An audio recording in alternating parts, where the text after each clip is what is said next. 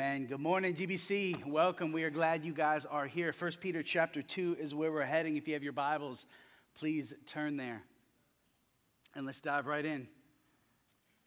1 Peter chapter 2. And don't worry if you don't have a Bible. We've got a Bible in the sky. Normally, I would say we'll hand you a Bible, but I don't know if you would receive it from one of us in these weird and unique days. 1 Peter chapter 2, verse 9. Let's read God's word. But you are a chosen race, a royal priesthood, a holy nation, a people for God's own possession, so that you may proclaim the excellencies of him who called you out of darkness and into his marvelous light. Once you were not a people, but now you are God's people. Once you had not received mercy, but now you have received mercy. Verse 11, beloved, I urge you as sojourners, as exiles, to abstain from the passions of the flesh, which wage war against your soul. Keep your conduct among the Gentiles honorable, so that when they speak against you as evildoers, they may see your good deeds and glorify God on the day of visitation. Amen. God's word to us this morning. Enduring through the hard stuff. That's the conversation we've been having in these days. Turning to the Apostle Peter to find encouragement so that we don't just survive these unique days, but so that we would thrive in the midst of them. And thus far in the letter of 1 Peter, Peter has written encouragement after encouragement after encouragement to the people of God. Remember, his recipients of this letter were first century Christians who were experiencing intense persecution, intense chaos, at the hands of a godless and pagan society and under the helm of a tyrannical and pretty crazy emperor, Nero. And though we may not be kind of experiencing the same stuff that these first readers were experiencing, let's be honest, we are in our own unprecedented times, right? In the midst of a pandemic that seems to just not ever gonna end, in the midst of uncertainty after uncertainty pressing us on every side, struggling economy, racial tension that seems to be just growing and fomenting across our country. Pretty sure we're entering into a political and election season that's going to be as ugly as 2016 was. And to top it off, we just don't know what to do. Do we wear a mask or no? Do we send our kids to school or no? Do we believe this article or that article, this statistic or that statistic? And so before we unpack 1 Peter 2, I want to say two things. Two things I don't think we've said as clearly as I want to say this morning. The first thing I want to say, I want to remind us what hasn't changed in this season. What hasn't changed in this season is that the good news of the gospel is still good news. And you need it, and I need it, and our neighbors need it, and everything it has to offer. That hasn't changed. What also hasn't changed is God's mission. And God's mission is that we, the people of God, would be about the purposes of God. Loving God and loving people into knowing and embracing and savoring Jesus. And so let's take a deep breath this morning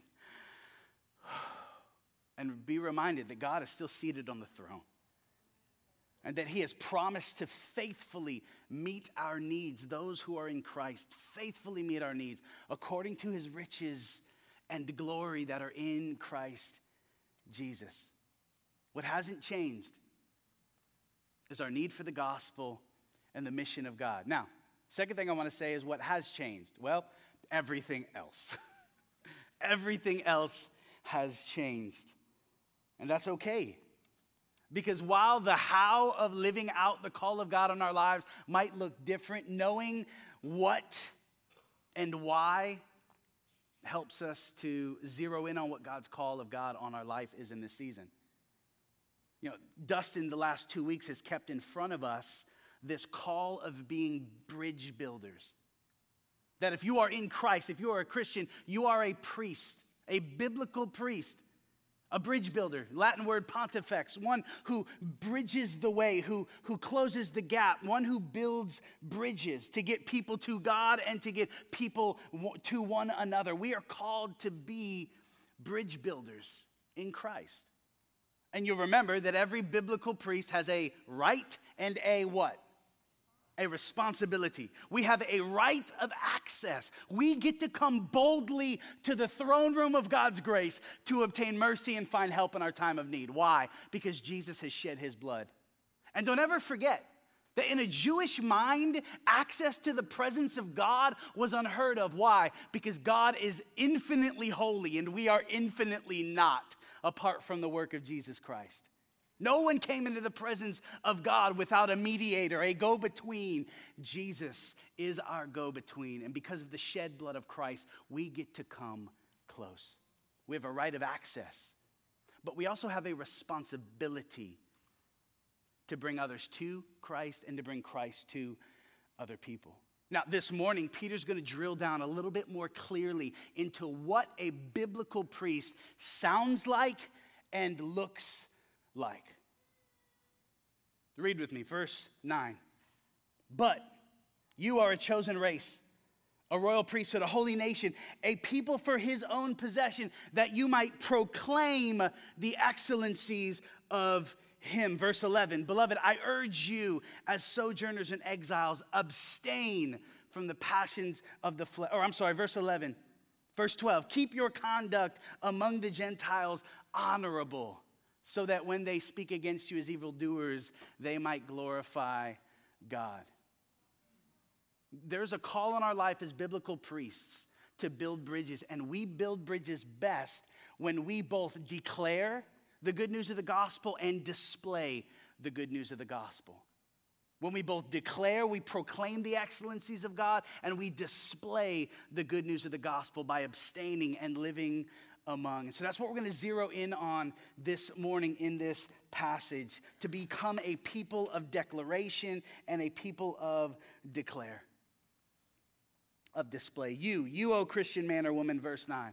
You are a chosen race, a holy nation, a royal priesthood, a people for God's own possession, so that you might proclaim and declare the excellencies of God. I love, again, Peter names us. He identifies us before he calls us into action, which reminds us once again that who we are always informs what we are called to do. Because we are who God says we are, a chosen race, a holy nation, a royal priesthood, a people for God's own possession, because of who we are, that we might proclaim the excellencies of him. What's it mean to proclaim something? To make it known, right? To talk about it, to declare, to convey, to say, to speak out, to preach, to announce. We are called to be a people of declaration here. And Peter calls us to proclaim the excellencies of him. Now, before we can get into unpacking what that looks like and what that means, I want to remind you that Peter was one of the very first disciples called by Jesus. And what we're going to see throughout this whole passage is Peter just kind of lifting pages from Jesus's playbook, because Jesus modeled what it looked like to be a priest, to be one who both declared and displayed the good news of the gospel. You remember how Jesus first came on the scene and first began his public ministry? Mark chapter 1, verse 14 and 15. We're told that Jesus came into Galilee proclaiming, preaching, announcing, declaring the gospel of God, saying, the time has come. The kingdom of God is at hand. Repent and believe the good news of the gospel. Jesus came proclaiming, just like Peter is calling us to do. But that's not all Jesus did. Jesus didn't just talk the talk, right? He didn't just come with words to say about the kingdom of God, but he would then invite men and women into learning to live out the kingdom of God. The very next part of the invitation of Jesus in those early days was repent, believe, and come, follow me, and I will make you fishers of men. That's what he says to Simon, who would later be called Peter, and his brother Andrew, James, and John. Come, follow me. Walk close to me. Learn from me. Watch me intently. And then get your hands dirty. Let's engage in living this thing called life out, Jesus said. I want you to follow me. Jesus both declared and displayed the good news of the gospel, and so should we, which is why Peter calls us as God's chosen people, his holy nation, his holy royal priesthood, to proclaim the excellencies of him. So what does it look like? How do we do this? As biblical priests who are called to build bridges by declaring and displaying, how do we declare the good news of the gospel? I see three things in this first part of the passage for proclaiming the excellencies of God. First one is found in verse 9. One of the ways that we proclaim God's excellencies is by telling people how God has changed us. Look at it there, verse 9. Proclaim the excellencies of him who called you out of darkness and into his marvelous light. Come on, how many of you remember how utterly dark the darkness was that you were consumed in before Jesus came and rescued you? How easy it was for you to sin. How likely it was for you to cheat and defraud and slander and use and manipulate and abuse and coerce. Like those of us who remember how dark the darkness was, we remember who we used to be, and we remember and we know who we now are in Christ. And one of the ways we proclaim God's excellencies is we tell people how God has changed us and how God continues to change us. One of the good news of the gospel is not that Jesus saved me one day long, long ago, but that God is still saving me right here, right now, present tense. He is conforming me and making me look more like Jesus and reminding me of ways in which I'm not believing the good news of the gospel. Becoming a people who proclaim the excellencies of God starts with making sure we know how to share our story and tell people how God has changed us and is changing us, and most importantly, how we could not change ourselves. Being a people of declaration is learning to tell our story and make sure that Jesus is the hero. There's another way here. Look at verse 10. Peter says to proclaim his excellencies is how, verse 10, where is it? I lost it. Okay, once you were not a people, but now you are God's people. Another way that we proclaim the excellencies of God is by celebrating the beauty of belonging to the people of God. Yeah, I'm talking to you too, live stream folks, and those of you over in the overflow room. Totally forgot you were here. Sorry about that. One of the ways we proclaim the excellencies of God is we learn to celebrate the beauty of belonging to the people of God. Once we were not a people, but now we are God's people. And listen, the people of God, they don't all look like you. You know this, right? You understand this. They don't live in the same places. They don't make the same money. They don't have the same color of skin. And that's a part of the beauty and diversity of the unity of what God has done in the people of God. There is no other thing in the world, in the cosmos, in which every nation and every tribe and every tongue can come together and celebrate diversity within unity. And the body of Christ, the church, the people of God that you are now a part of, it is multicultural, it is multi-nationed, it is multilingual. Then the day is coming where we will stand around the throne of God with every nation, every tribe, and every tongue, and we will glorify God. So one of the ways we proclaim the excellencies of him who called us out of darkness is we make much about the body of Christ and the beauty of celebrating, of living inside that body. There's one more here. How do we proclaim the excellencies of God? We got to make much of the mercy of God. Look at the end of verse 10. Once you had not received mercy, but now you have received mercy. What's mercy? Mercy's not getting what we deserved, not receiving what we deserved. Grace is getting what we didn't deserve.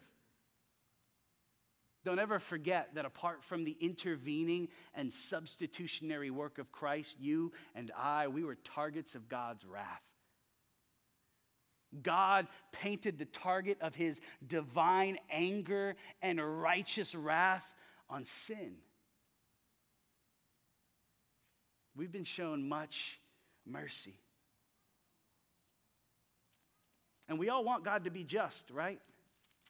We all want God to be just. We want God to respond to injustice and to sin and to evil. And our desire for that longing is because we have been created in the very image of God, and God has breathed his DNA into us.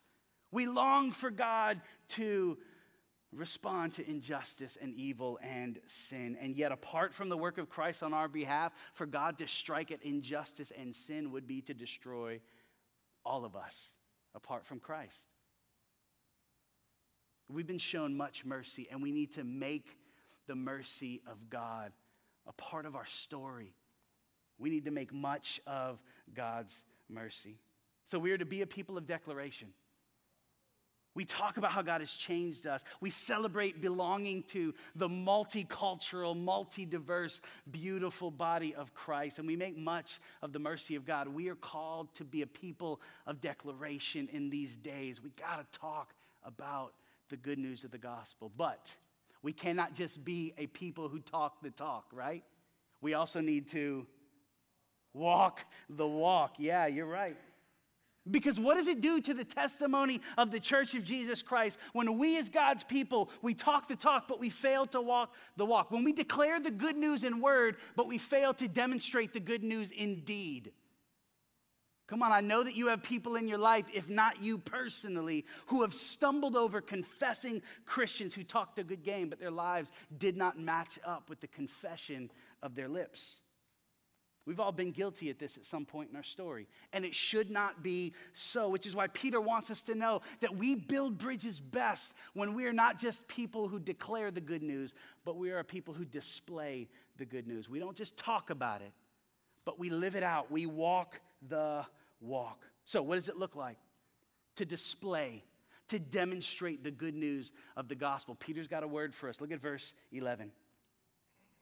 Beloved, I urge you, as sojourners, as exiles, to abstain from the passions of the flesh. Say abstain. Abstain from the passions of the flesh, which wage war against your soul. Keep your conduct among, say among. Keep your conduct among the Gentiles honorable, so that when they speak against you as evildoers, they will one day glorify God on the day of visitation. Abstain among. Let's talk about being a people of display. And Peter presents a unique tension here. He says, abstain from the flesh. He says, yet live among the Gentiles. Gentiles, a common designation for those who do not yet know God, those who are outside of the covenant people of God, those who weren't Jewish. Abstain from the passions of the flesh. Abstain means to stay away, back off, don't touch. Steer clear, abstain from the passions of the flesh, those habit patterns that used to mark your life apart from Jesus Christ. Abstain from, yet live among those who do not yet know the love of Christ. Here's the unique tension. To abstain, yet to live among, paints a picture of two extremes that Christians are commonly drawn toward. On one extreme, we're called to abstain from sin, which is biblical. But if we're not careful, we will end up abstaining from sinners, which is not biblical. And on the other extreme, we are called to live among those who live in the world and who do not care about a biblical worldview and who do not care about our Jesus. We are called to live among the world, and if we're not careful, we can pass living among and start to live like the world, and there is no distincting quality or characteristic that sets us apart from the world. You've seen this image. Let me show you this picture. It gives us a biblical picture of what it looks like and the unique tension presented in this passage. We are called to abstain, yet live among. And the biblical call lands us right in the middle. Our charge as we display the gospel is to live holy lives unto God, but do so publicly in the midst of meaningful relationships with people who do not yet know the love of Christ. Statistics tell us that most Christians don't have any meaningful relationships with people who do not yet know the love of Christ. And yet we are called to both abstain yet live among those who do not follow God. Let me say it like this. This might make it a little bit easier. Because again, Peter is just lifting a page from Jesus' playbook. Peter is calling us to do what Jesus prayed for us to do in John 17, to live sanctified and sent. John chapter 17, verse 17 and 18. Do you remember John 17? We preached through the whole prayer early on this year for abide 21 days. And Jesus prays in John chapter 17, verse 17. Listen to this. Oh God, sanctify them in truth. Your word is truth. And in the very same breath, and as you sent me into the world, Father, now I send them. Live sanctified and sent. Now, we've talked about what it means to be sanctified a lot here at GBC. Sanctified means to be distinct, to be set apart. The word comes from the root word, Greek word, hagios. It means to be holy, separate. This might help. How many of y'all got a china cabinet at home? Or you grew up with a china cabinet? You didn't pull those dishes out unless the right folks came to the house, right? Them were those sanctified dishes. All the other common plates and cups and dishes, well, anybody could use those, but not them sanctified wares, right?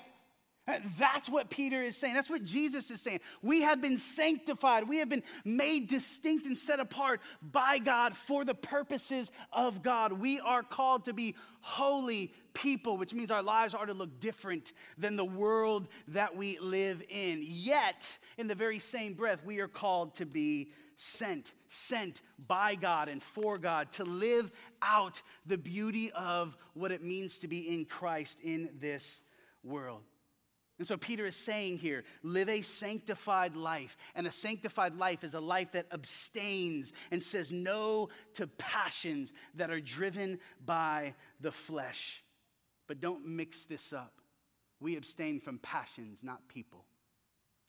We abstain from sin, not sinners. Now, don't get me wrong. Some of y'all kind of need to be sanctified from some folks in your life for a season for the sake of your sanctification. If that's you, we can have a conversation later. We'll help you walk through that. But the general exhortation that Peter is giving us here is that we are to look different, and yet we are to live sent lives. Because you know what happens? You know what happens when we live one without the other? You know what happens when we live sanctified and holy lives, yet not be sent? We isolate and we retreat. And we hunker down in our Christian bubbles. And we hang out with our Christian friends only, and we eat our Christian food only, and we watch our Christian movies only, and we listen to our Christian music only. And we do not engage the culture into which God has called us to be salt and light and beloved. We are in the most divisive season of my life ever living on this planet, and we need to engage the culture in which God has called us to live, not retreat. As Christians, we need to stop abstaining from sinners. We need to live honorably among those who do not yet know the love of Christ. But conversely, we can't just live sent with no concern for our sanctification. What happens when we just live a sent on mission life with no concern for our holiness? Man, we stop living among, we start looking like, and nobody can tell the difference of what it means to be a part of the family of God. And so what does it look like to live a sent life while maintaining a life of holiness? And remember, holiness is not just about don't touch, don't taste, don't chew, don't hang with those who do. Holiness is identifying our identity in Christ, that we are indwelt by the one who is holy and righteous and distinct. And when we root ourselves in our identity as holy ones, we learn to ask the Spirit of the living God, hey, do I have permission to do that? To say that, to go there, to put that in my mouth, to listen to that, to consume that entertainment. So what does it look like? What does it look like to display, to live out a sanctified yet a sent life? What does it look like to conduct ourselves honorably among those who do not yet know the love of Christ, especially here now, year 2020, in the midst of the age of COVID? The Bible's got a lot to say of what it looks like to live our lives honorably. I just want to take you to one place. And if this isn't a commentary on the culture in which we live, I don't know what is. Hebrews chapter 13, verses 1 through 4. This is just one example of what it means to live honorable lives among those who do not yet know the love of Christ. Hebrews chapter 13, verse 1 through 4. You ready? Just imagine if the people of God would live out this text. Verse 1. Let brotherly love continue. What would happen if we began loving one another as family? Truly loving one another as family. I know. Some of your families are jacked up. I get it. Me too. Speaking from experience here. But what would happen if we began to love one another as family? The family that God has called us to be. A family that looks with love and not for love. A family that understands our needs are ultimately being met right now by our Heavenly Father in Christ. And so we are free to give ourselves away to one another. Let brotherly love continue. That's how we conduct ourselves honorably among those who don't yet know the love of Christ. Verse 2.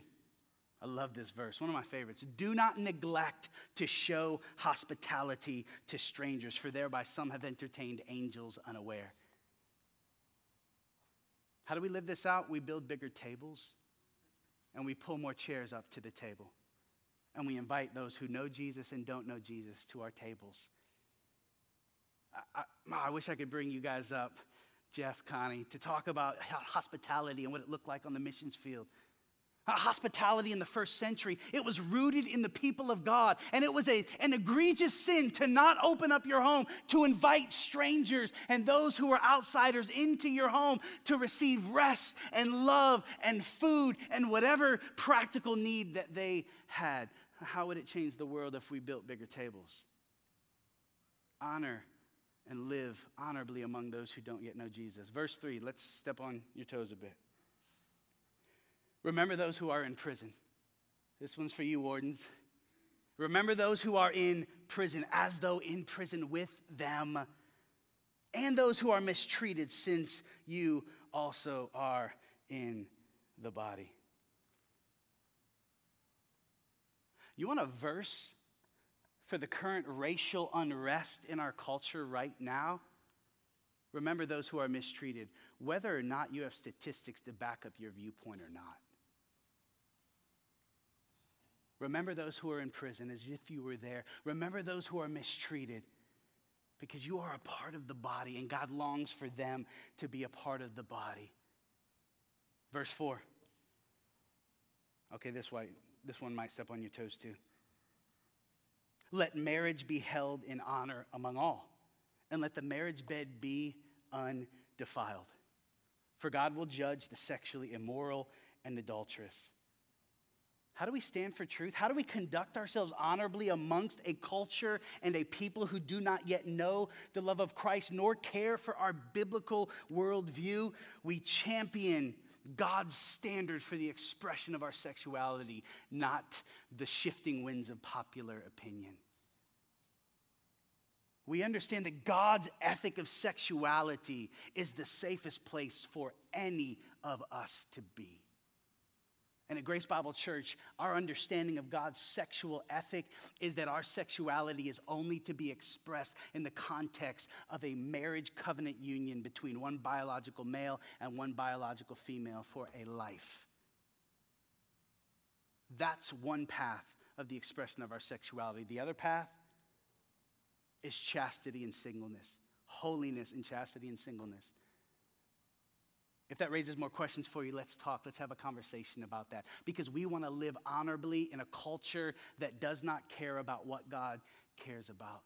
And when we do this, folks, when we are people of declaration and display, when we care enough about people to tell them who God is and what God has done and who we are in light of that, and when we will stand for truth and God's standards, even when everything about our culture screams otherwise, verse 12, this is what will happen. Keep your conduct among the Gentiles honorable, so that when they speak against you as evildoers, they may see your good deeds and glorify God on the day of visitation.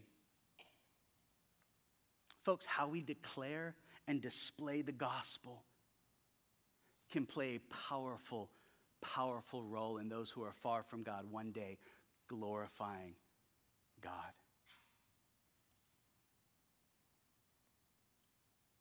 We sang about greater things.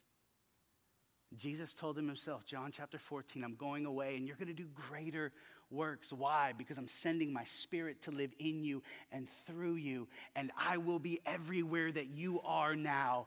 Love people well, declare the good news of the gospel, and display it passionately. Stand for truth.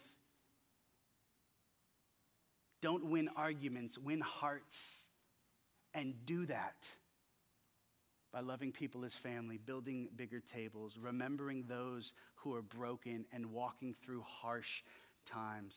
And honor God's sexuality, his ethic of sexuality. Gosh, we should have even gone to verse 5 in Hebrews 13. Don't love money, he says. Don't love money. Instead, understand God's economy as he owns everything and you're just a steward.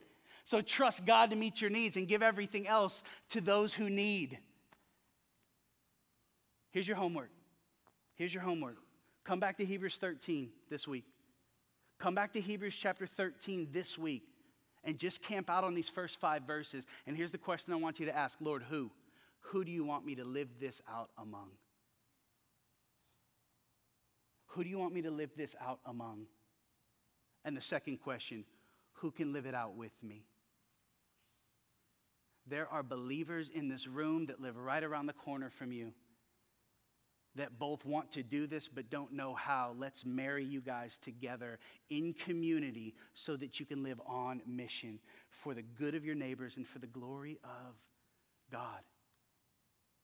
What hasn't changed, folks, is that the good news of the gospel is still good news, and your neighbors need everything it has to offer, and so do you. So do I.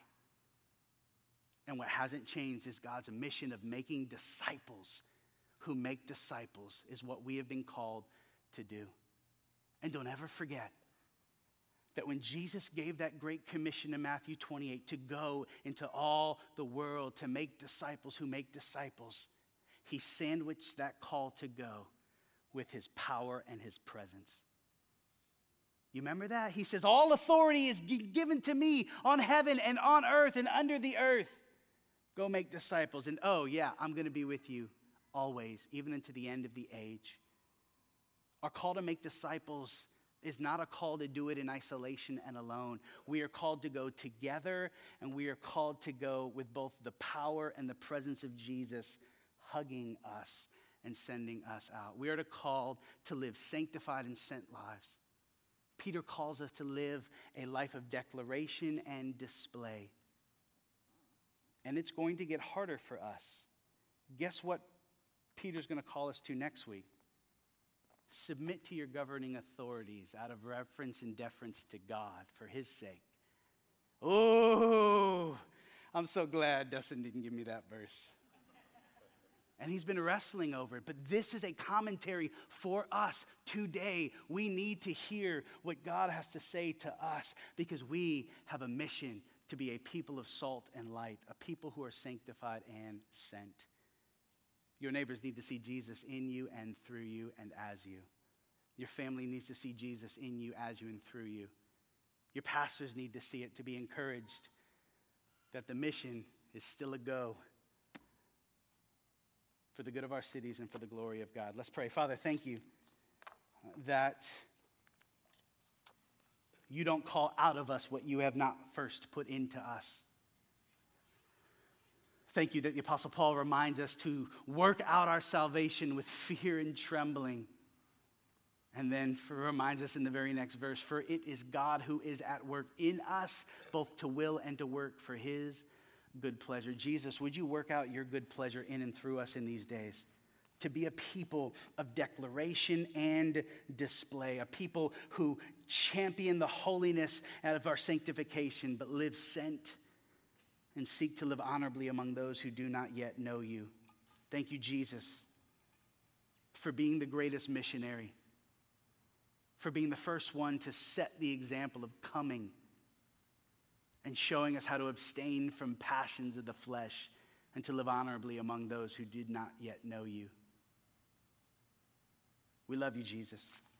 It's in your name we pray.